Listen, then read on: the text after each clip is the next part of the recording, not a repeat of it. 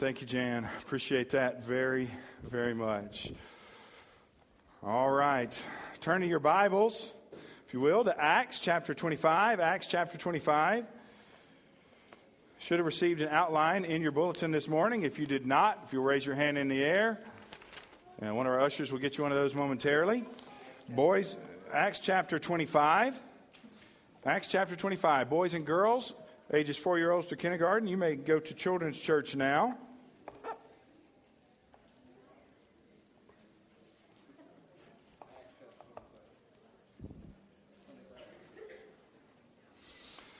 All right.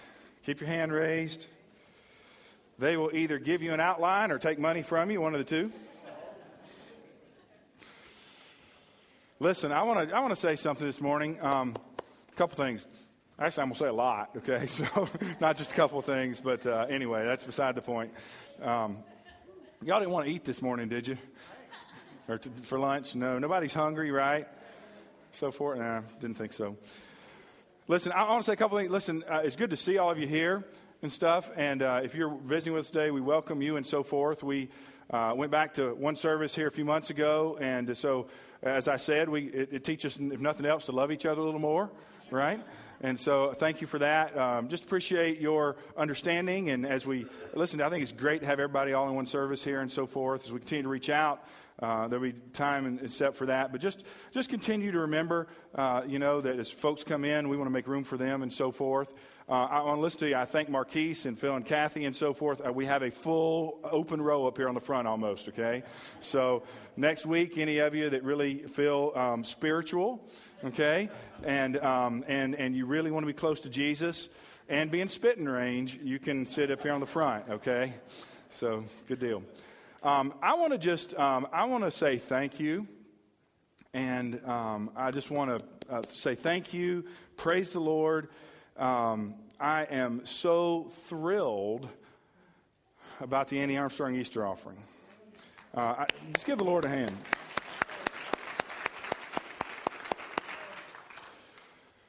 We live in a world where there are so many people that care nothing about God.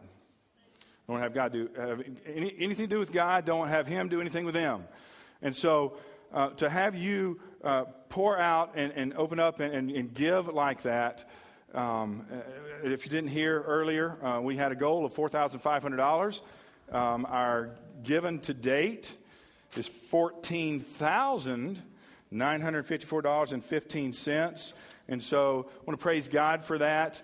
And listen, if there's one thing I want us to be known for as a church, and that is that we are a generous church and that we give to the mission of God. Listen, we talked about this in our Discover Southside class this morning, and I don't know where you are in your walk with the Lord, but church is not about what happens in these walls. Okay? You are the church, and when we go out from here, that's when real mission happens. Okay? And so if we can't keep that in mind, and if it ever becomes just about us four and no more, then we might as well shut the doors. Okay? Each one of us owes our relationship with God to somebody else who took the time to invest in us and tell us the gospel so that we could respond in faith and be saved. And so we need to have that same mindset for others. If you're here this morning and you don't know Christ, listen, you can, and we want to invite you to be part of what God's doing here. So I just want to say thank you. And so from the bottom of my heart as your pastor, there's one thing that God has laid on my heart as a vision for this church is that we would be a giving, generous church that would be impacting not only this community, but all across the world. And there are so many more ways we ought to be doing it, and we can be involved, and we need to be doing it, and we will be doing it. But this is a great part and a great step in that. So thank you. Thank you, thank you, thank you, thank you.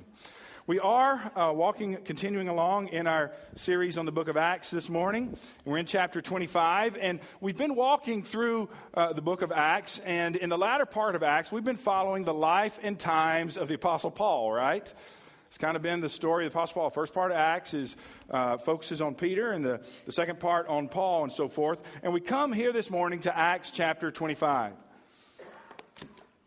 As we get to the end of chapter 24, the Apostle Paul is where? He's not on vacation, right? He's not at Six Flags. He's in prison. He's in prison in the Roman town, the town of Caesarea, the Roman seat of government there in that province. And he's being held in prison in the city of Caesarea. Now, he shouldn't be there, right? He shouldn't be. He'd done nothing wrong. He'd not been convicted of anything. But if you remember, there'd been a riot in Jerusalem. The Jews had gotten upset at Paul, and then the Roman centurion had to protect Paul, if you will, and then they were going to beat Paul and so forth. And they found out he was a Roman citizen. They couldn't do that, and so now Paul is being protected under Roman law as a Roman citizen, as he should. But they took him to Caesarea, where they've been holding him. Now, if you remember last week, the Roman governor Felix had heard accusations from the Jewish leaders against Paul. He heard the accusations, and then he heard Paul's defense. And then, what did he do? Nothing. He should have made a judgment, right? And the evidence was clearly that there was no evidence. There was nothing to back up the charges against him, so he should have released Paul. But instead of making a ruling, Felix did nothing. Felix was a procrastinator. He simply sat on the matter. I need to think about it for a while, right? Well, as we've seen and as we continue to see, Paul had done nothing wrong, but Felix just kind of sat on. And because of that, Paul stayed in prison. He was left in prison for over 2 years. Now, that was the easy thing for Felix to do, right? He couldn't release Paul. Because if he'd released Paul, the Jews would get upset and it would cause a riot. And then, wow, how it wouldn't be too good of a governor then, right? He couldn't convict Paul because there were no charges. There was no proof for the charges against him. So he just did nothing and left Paul in prison. Unjustly, unfairly, with unfounded false allegations. I want to ask you this morning, how would you feel if that happened to you? Oh, if that had been me, Pastor, I'd have demanded something be done. How would you have acted towards those who had falsely accused you? How would you have responded towards those who had illegally detained you and who had treated you unfairly? Oh, Pastor, that's probably what we'd have done, right? Well, friends, I believe that's a legitimate question we must answer, because I believe we've all been wronged by somebody. Can I get a witness? Okay? We've all been wronged by someone. We've all been treated unfairly at times. And friends, maybe you've even faced, like Paul, false accusations against you. Maybe not in a formal sense, but maybe it's from a coworker, boys and girls, maybe from your brother or sister, right? Maybe from a teacher, maybe from an ex-spouse. Ouch, amen? The question is, how do we respond?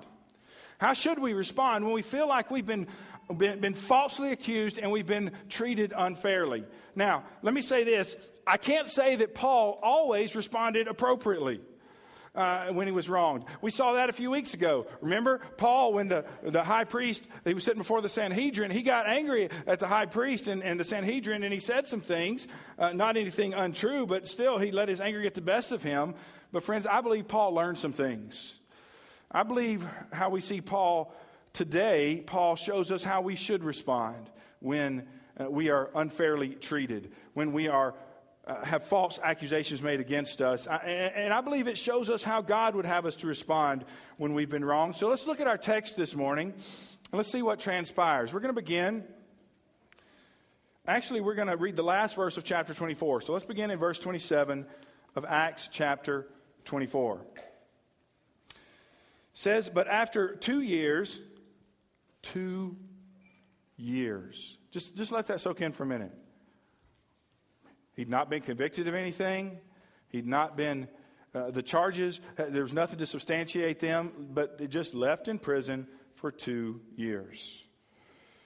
Been different if he'd have done something, right? Nothing. After 2 years, Porcius Festus succeeded Felix, and Felix, wanting to do the Jews a favor, left Paul bound. You see that phrase a lot, and you understand that whoever was governor there, part of their responsibility was to keep the peace. And part of keeping the peace was not having the Jews riot about different things and so forth. And so that's kind of what's behind the deal here. And so wanted to do the Jews a favor. Felix left Paul bound. Now, Felix, for whatever reason, and we kind of look at extra biblical material here, and we can see a little bit about what happened here and why Felix got taken out of office and Festus put in office as governor. Here's how the story goes. The tradition and extra biblical material kind of tells us that after Felix did nothing and left Paul in prison, the Jews were unhappy. You can imagine that, right? So it says that they sent a delegation to Rome to protest Felix's actions. And because of that, Nero removed Felix from office, pulled him out, took him back to Rome, and instead put Festus in his place. Unlike Felix, though, Festus was not a procrastinator. Look at verse 1. In fact, it says it didn't take him long to start figuring out what was going on and how he was going to rule this province. Verse 1 of chapter 25 says this, "Now when Festus had come to the province, after 3 days he went up from Caesarea to Jerusalem." Wasn't a procrastinator, right? 3 days later, listen, if he was going to keep the peace, he had to get to know the Jewish leaders and so forth. And so that's exactly what he did. He went to Jerusalem to kind of get to know them and to try to keep the peace there. Verse 2 says, "Then the high priest and the chief men of the Jews informed him against Paul, and they petitioned him, asking a favor against him, that he would summon him to Jerusalem while they lay in ambush along the road to kill him." Now listen, it's been 2 whole years. Give it a rest, all right? You know, you would have thought that the anger against Paul would have died down. You would have thought that they would have let things go. But here they are still 2 years later, trying to get Paul. And so what happens here? Verse 4. Festus answers in verse 4 that Paul should be kept at Caesarea and that he himself was going there shortly. So, as he should have been, Paul was a Roman citizen. And fortunately, Festus did not do what they wanted him to. He said he's a Roman citizen. He should be kept at Caesarea. But he said, I'm going there shortly. Verse 5, "Therefore, let those who have authority among you go down with me and accuse this man to see if there is any fault in him." So he does propose, listen, instead of bringing Paul here, why don't you come to Caesarea? I'll be glad to hear you there and to hear what accusations you have against him. And that's exactly what happened. Verse 6. "When he remained among them more than 10 days, he went down to Caesarea. And the next day, sitting on the judgment seat, he commanded Paul to be brought." So court is in session, and here he is. He brings Paul in, and the accusers, the Jewish leaders, had come down as well. Look at verse 7. It says, "When he had come, the Jews who had come down from Jerusalem stood about and laid many serious complaints against Paul." Look at this last part, "which they could not prove." So again, the Jews, just like they'd done before, make false accusations against Paul, which are unfounded, which have no proofs whatsoever, and are definitely not deserving of what they're looking for, Paul's death.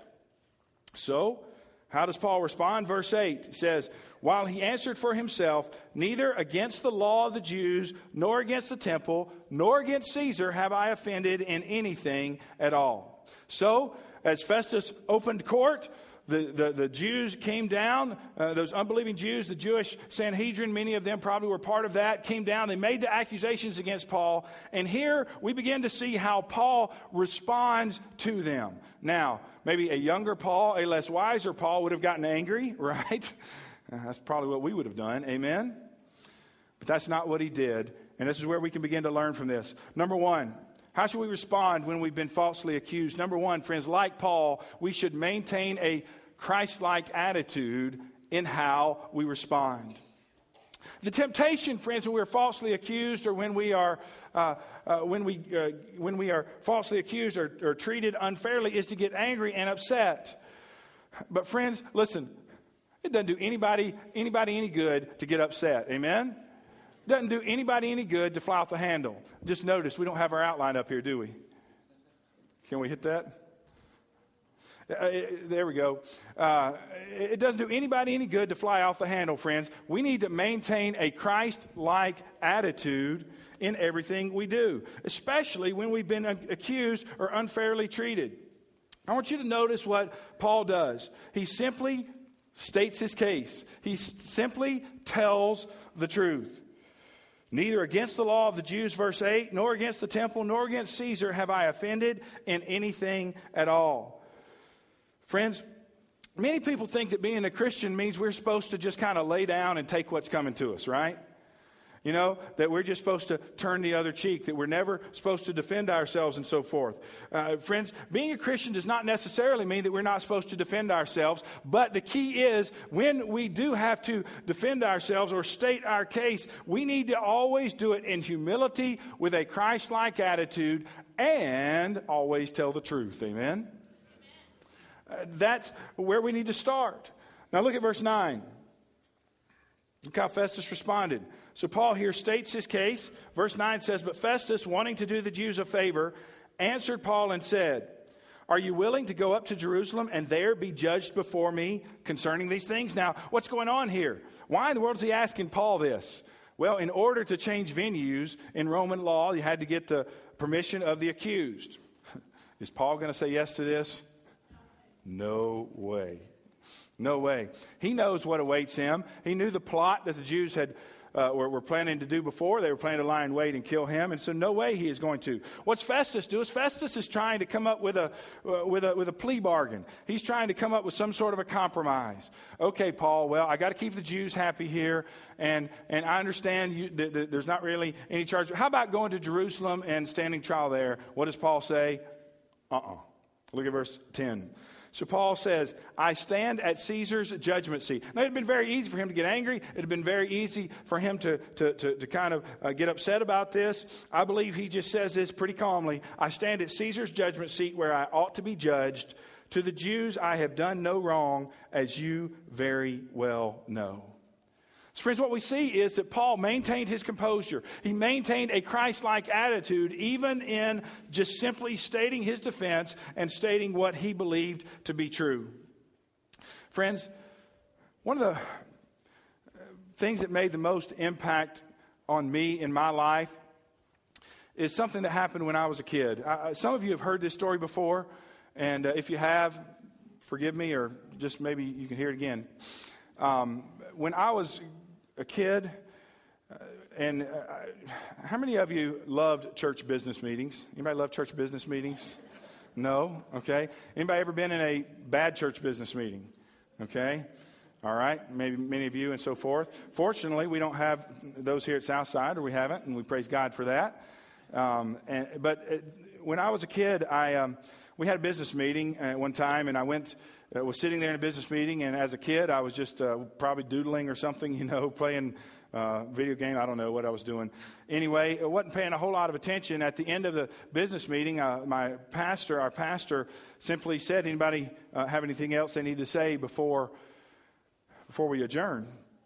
And at that time, a gentleman said, I do, and he got up and he came to the front, to the microphone, and he began to lay into our pastor. He began to accuse him, you're a dictator, you're this, you're that, and what have you. And he just kind of laid into him and laid out a bunch of stuff that was really not true and were false accusations. And I don't know, but as a kid, you know what? My blood was starting to boil. It started down here and it started to rise, and I was like, and I was getting angry and so forth. But you know what our pastor did? At the end after this guy got through and he went and sat down, you know what he did? He simply got up and he said, is there anybody else?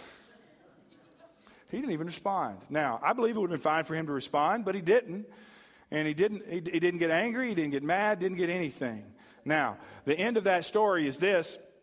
I don't know all the details of what happened and so forth, but later on, what I did find out was that the guy who had gotten up and spoke had become the mouthpiece for a small group of people who had gotten upset. And here's the cool thing.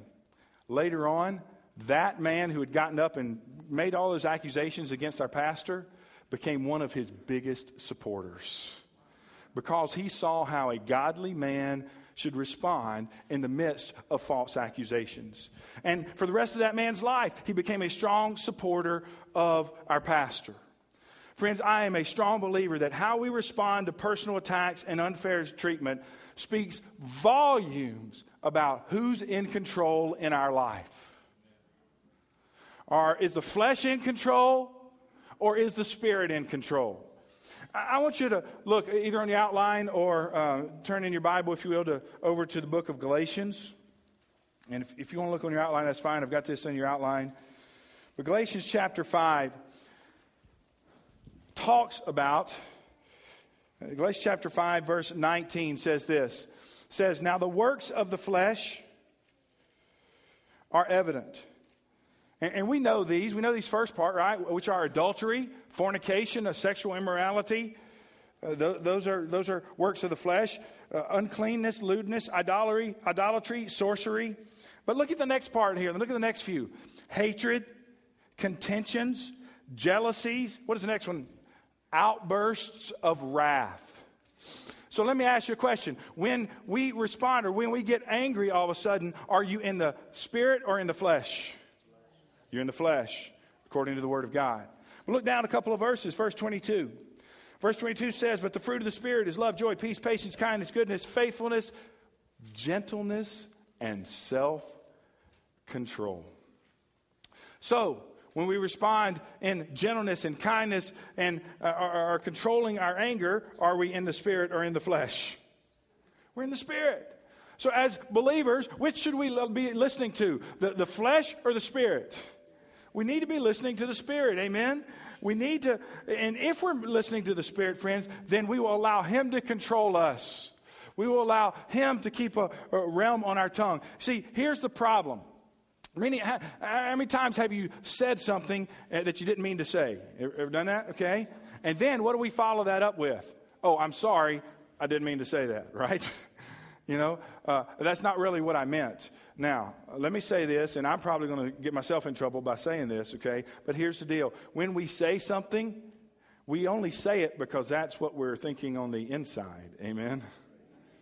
And so, being a believer, of Christ follower, does not mean that we just let God take care of the outside of us, but we got to let Him come on the inside and change us from the inside out. Amen?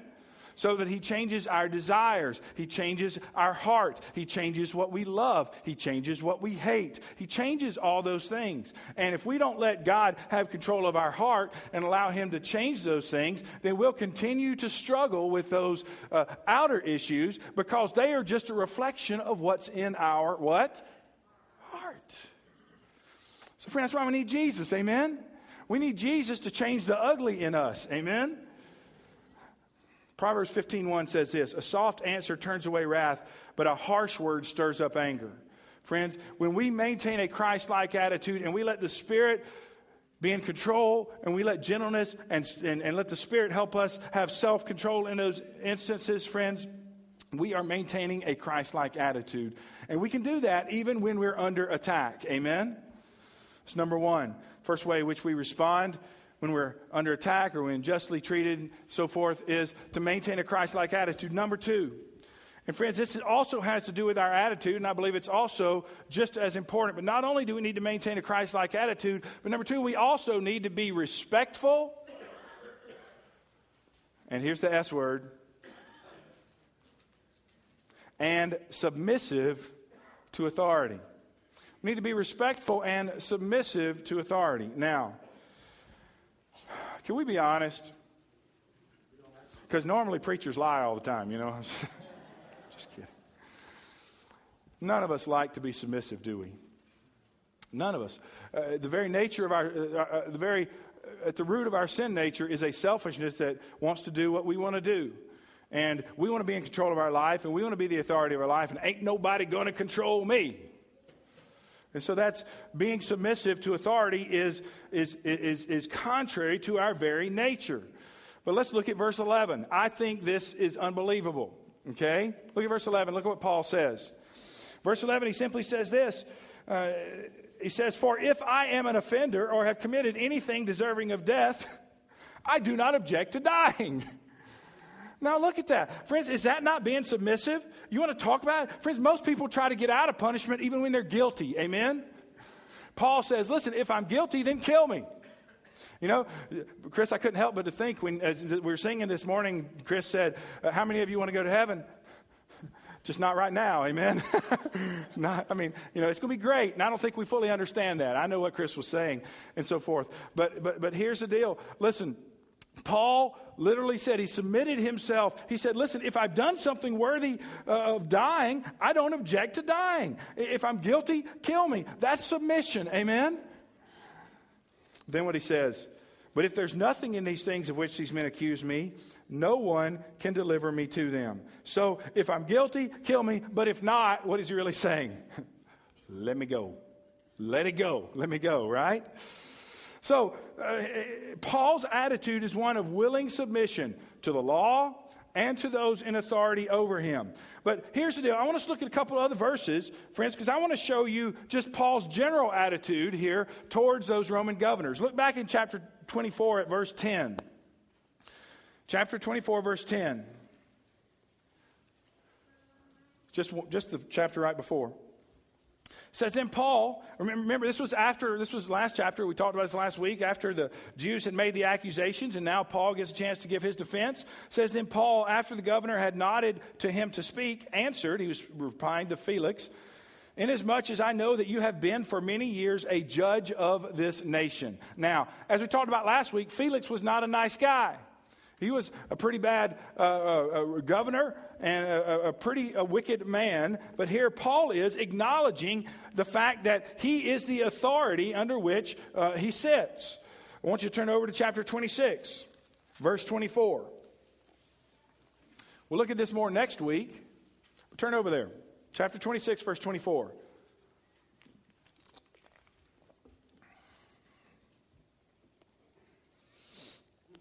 Paul's going to get an opportunity to tell somebody else his story next week. Verse 24, he says this, Now as he thus made his defense, talking about Paul, Festus said with a loud voice, Paul, you are beside yourself. Much learning is driving you mad. So we'll talk about this more next week, but Festus gets a little bit red under the skin there. Verse 25, it says, but he said, I am not mad, most noble Festus, but speak the words of truth and reason. So here, in the midst of this, even when Festus gets angry and responds in a lively way, Paul maintains his composure. Not only that, friends, he continues to show respect and submission for those in authority. Most noble Festus, right? Now here's the deal. There may be times when we don't agree with those who are in authority over us, right? Especially when it comes to the governing authorities, amen? There may be times when we don't agree with whoever our congressman is or whoever our mayor is or whoever our president is. In fact, there's probably a lot of times when we don't agree with them. But God still commands us to treat them with an attitude of respect and honor, amen? You say, but Pastor, they don't deserve our respect. They don't deserve our honor. Friends, they may or may not, but God still expects it. It's what God expects from us. Friends, order in society is based on respect for and submission to those in authority over us. Whether that's our parents, whether that's our school teachers, whether that's our Sunday school teacher, whether that's just the law in general, or even our president or policeman or whoever. Whenever we show disdain for those in authority or respond to them in a way that shows disrespect or a lack of submission to their authority, you know what we're doing? We are chipping away at the very backbone of our society. And when we contribute to that as Christians, and there are many Christians today, so how do we not do that, friends? What we're actually doing is we're showing disrespect for God. Friends, because God is the one who has allowed them to be in the role that they're in. Now, that's hard for us to understand, amen? But let's take that down a few notches, and I think it will help us to understand. Let me give you an example. You know, nowadays, when kids get in trouble, whether it's in school or in daycare, you know, those little rascals can really get into a lot of trouble, right? When kids get in trouble, whether it's in school or in daycare, or even maybe in church, And there's a disagreement of sort, maybe between our kid and the teacher, or our kid and their youth leader, or our kid and whoever. What do parents do nowadays? It shocks me. It shocks me. Many parents are awfully quick to take their kids' side. Right? How dare you treat my kid like that? How dare you not teach my kid any better? You know, now listen. It's a lot of times, you know, our kids come home and what do they say? Oh, well, you know, so my teacher did this or my teacher said that and stuff. Why are we so quick to question the teacher? You say, Pastor, because they may be wrong. Well, they might be. So might you. Do you want your kid to question your authority every time you're wrong? Here's the deal. Friends, what are we really doing when we do that? When we are questioning when we take our kids' side versus and don't support the teacher, here's what we're doing. We're teaching our kids to disrespect and question all authorities in their life. And guess what? That includes God, but also includes you. It includes you as the parent. So when you are questioning that teacher, here's kind of the deal. And we don't get this because we've just kind of taught our kids different than this. I mean, occasionally you always get this kind of thing, and a lot of times it's between themselves when arguments happen and so forth. But our kids know that don't come complaining about your teacher to me, or don't come complaining about your coach to me, because I'm going to support the coach. I'm going to support the teacher. Because here's the deal. Kids comes back, you wouldn't believe what Miss So-and-so did to me. You know what my first question is? What did you do to her? Right? Because here's the deal. Most of the times when teachers, and I'm not saying that occasionally teachers are going to lie and stuff like that, friends, but we need to, listen, think about the fact that what you are teaching your kids. You are teaching your kids to disrespect authority. We in parenting class this past week, I don't know if I remember this illustration perfectly, but J.D. Greear tells an illustration, I believe originally told by John Piper, said he was on an airplane. And this young teenage boy was sitting on the airplane. His mom was sitting right next to him. He was playing his video games. They came over the intercom and said, hey, it's time to put up your devices and everything. We'll be taking off in just a few minutes. So the little boy the young man continued to play on his video game and so forth. And they said it again. Then the stewardess came by and he continued to play. Finally, the stewardess came to him and said, young man, you're going to need to put that away. The young man kind of rolled his eyes, put it under his book until the lady walked by, and then pulled it back out. And John Piper says, I sat there and watched the mom do absolutely nothing about that. Friends, when we allow our kids to disrespect others in authority, you wonder why they roll their eyes at you. They don't have any respect. They don't have respect for any authority. No wonder they don't come under God's authority. Amen? Listen, God has placed umbrellas of authority in our lives. And you know why he did that? It's for our protection.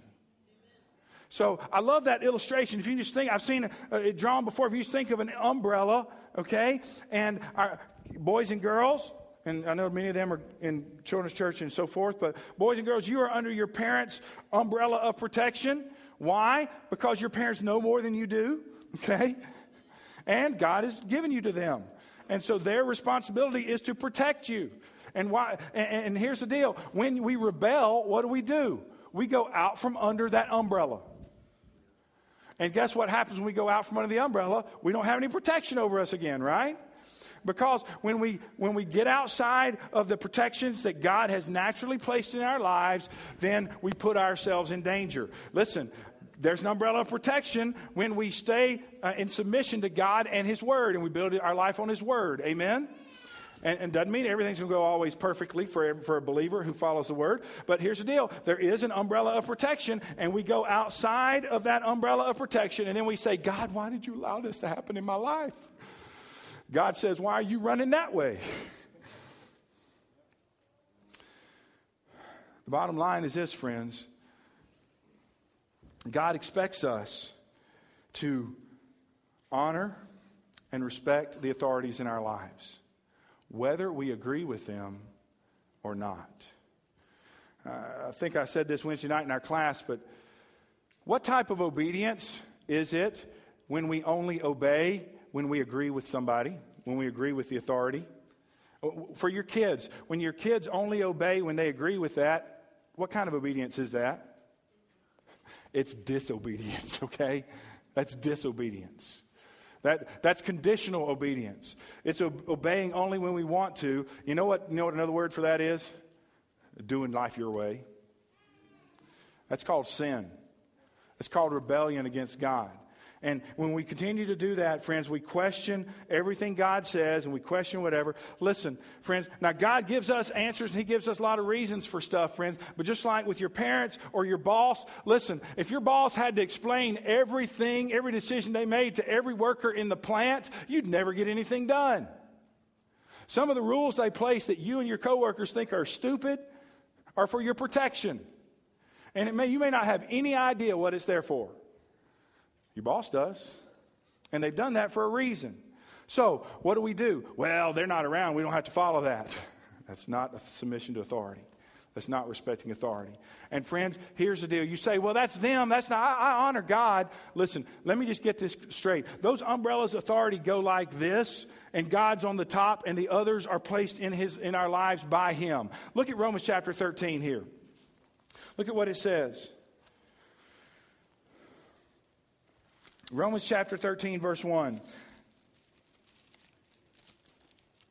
Says, let every soul be subject to the governing authorities. This is talking about government. This is talking about our civil authorities here. But friends, this goes and applies to I believe, all the authorities in our life. But it says, let every soul be subject to the government. Listen, it doesn't say let those who agree be subject to those over them, right?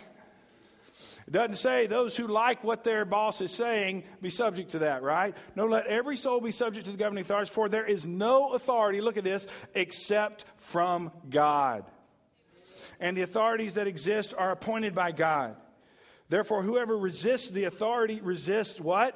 The ordinance of God. And those who resist will bring judgment on themselves. For rulers are not a terror to good works, but to evil. But pastor, what if they're wrong? What if they're an evil ruler leader? What if they are anti-God?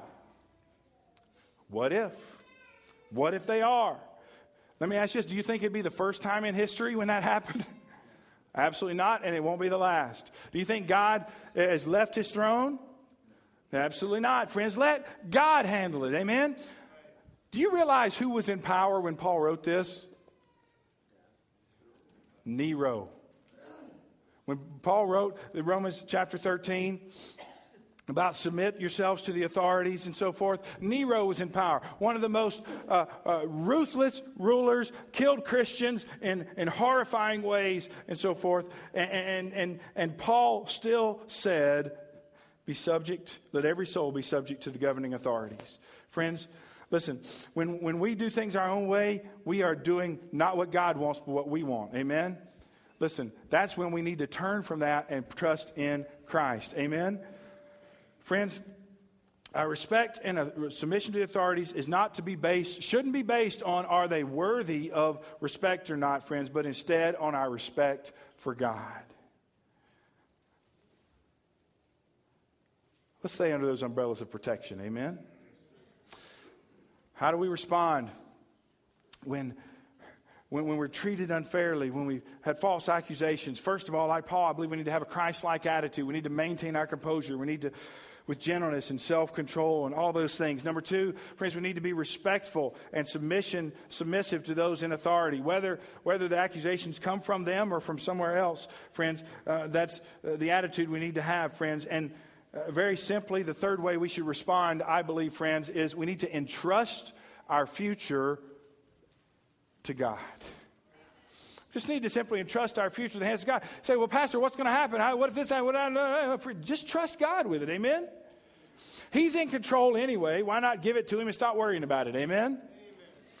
Look at verse 11. I want you to look at how Paul finished his defense.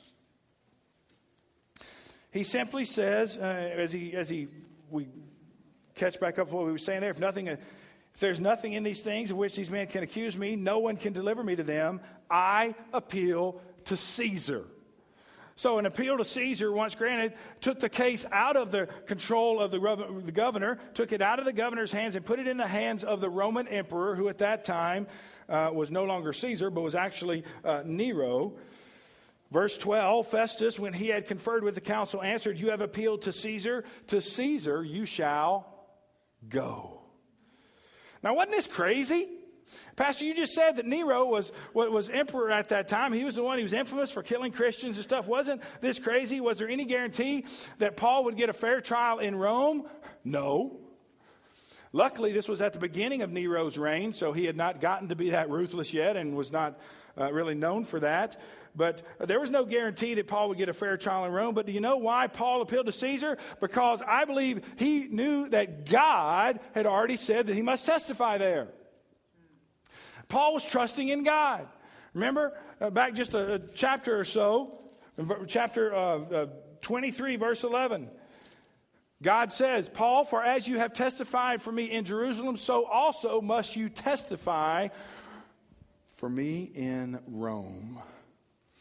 Friends, Paul believed God, made his appeal to Caesar, and entrusted his future into the hands of God. Here's the temptation we have. The temptation we have when we've been mistreated or falsely accused and so forth, friends, is we try to manipulate the situation, don't we? We try to take control of things ourselves. Friends, here's what I want to encourage you to do, to just simply trust God with the situation. But Pastor, what if God doesn't work the situation out like I want? Do you trust Him? Do you trust that He has your best interest at heart? Do you trust that even when in the temporary circumstances may be painful or hurtful or harmful, do you trust that He's working all things together for your good? That's what His Word tells us. Do we trust it? Amen? Listen, I'm not saying there aren't bad things that go on in our life. There are. I'm not saying that there's not things that we have to deal with. There are, friends. But we try to control things so much, and we tend to drive ourselves nuts. Simply give it to God. Honor Him in the way you treat others, in the way you respond to the stuff that's happening to you, whether it's false accusations or mistreatment or unfair treatment or whatever, friends. And let God be in control, because He already is. Amen? You say, "But Pastor, what if God does allow something bad to happen?" You know, life is so unfair. You know what? You're right. Life is unfair. Let me tell you something else. God's unfair. Now, before you stop right there and tweet that and call me a heretic, okay? Let me explain what I mean. Friends, God's not fair, and you better be glad for it. What does it mean to be fair? So it means everybody gets everything equal, and I get what I deserve, Pastor. I deserve so much. You know what we deserve? We deserve death and hell. Do you want God to be fair? I want God to be graceful and merciful. And friends, that's exactly who He is. God is a graceful, merciful, loving God. He's a holy God. Therefore, He has to punish sin. We're sinners. If He's going to be fair, we would have already been condemned, judged, and be in hell. But God is loving and good and forgiving and merciful. And He, before we even knew we needed it, sent His Son Jesus Christ to die on the cross to pay the penalty for our sins, so that we can be forgiven and He can give us new life. Amen. Friends, aren't you glad God's not fair? And friends, if God treats us that way, in speaking about eternally, don't you think we can trust Him now?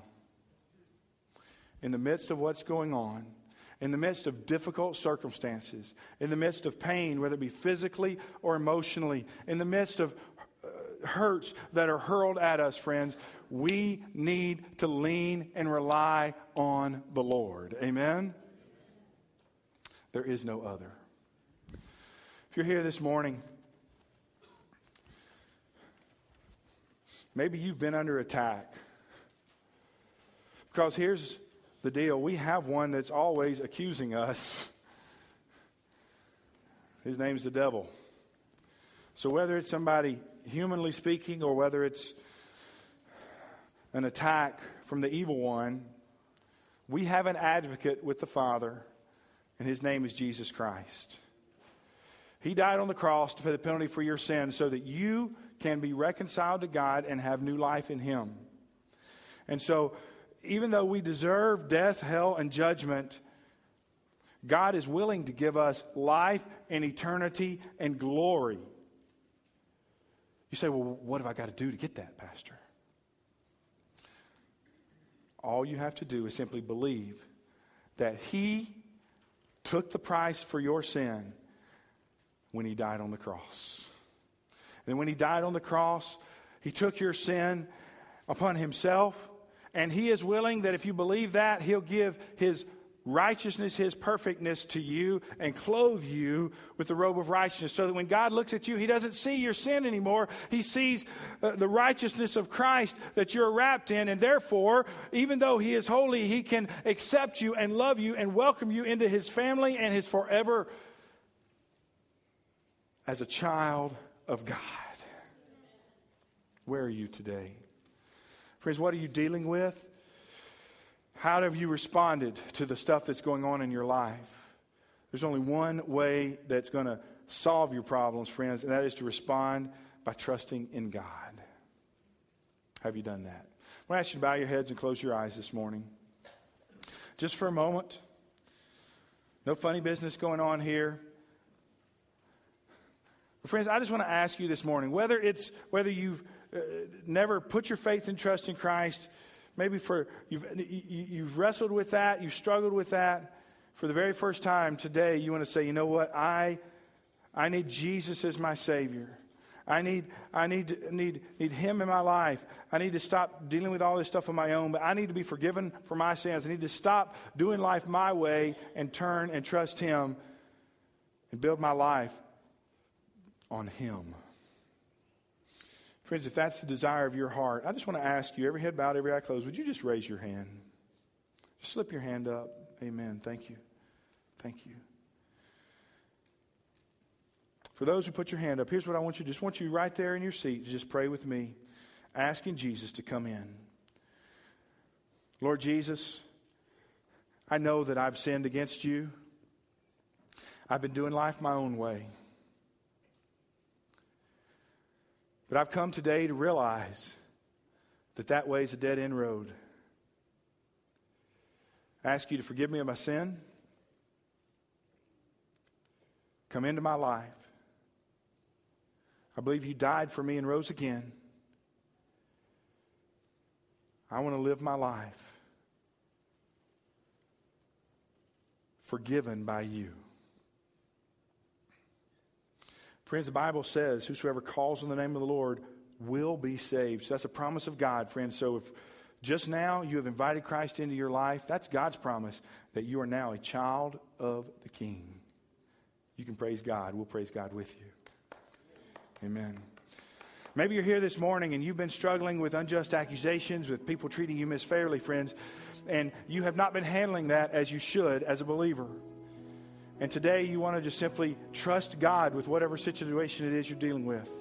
Maybe right now, I just want to invite you, would you just give it over to the Lord? Just right there in your seat, just give it over to him. Just a couple of minutes, we're going to open up our altar here. I invite you, if you'd like, you can come, kneel at the altar and just pray and give it over to God. Lord, help me. Lord, I trust you with this, Lord. I'm going to try to stop manipulating it, Lord. I'm going to stop worrying about it. I'm going to stop acting like I'm in control of it, Lord, because I know that you are, and I submit myself fully to your control. If that's your heart, I want to invite you to just respond to the Lord in that way this morning. Maybe there's some other way you need to respond to the Lord. You need to come make Southside your church home, friends, whatever it is. Lord Jesus, we love you. Thank you for what you've done for us, Lord Jesus. And today, Lord, give us the courage to respond to you as we need to. It's in your name we pray. Amen. Let's stand.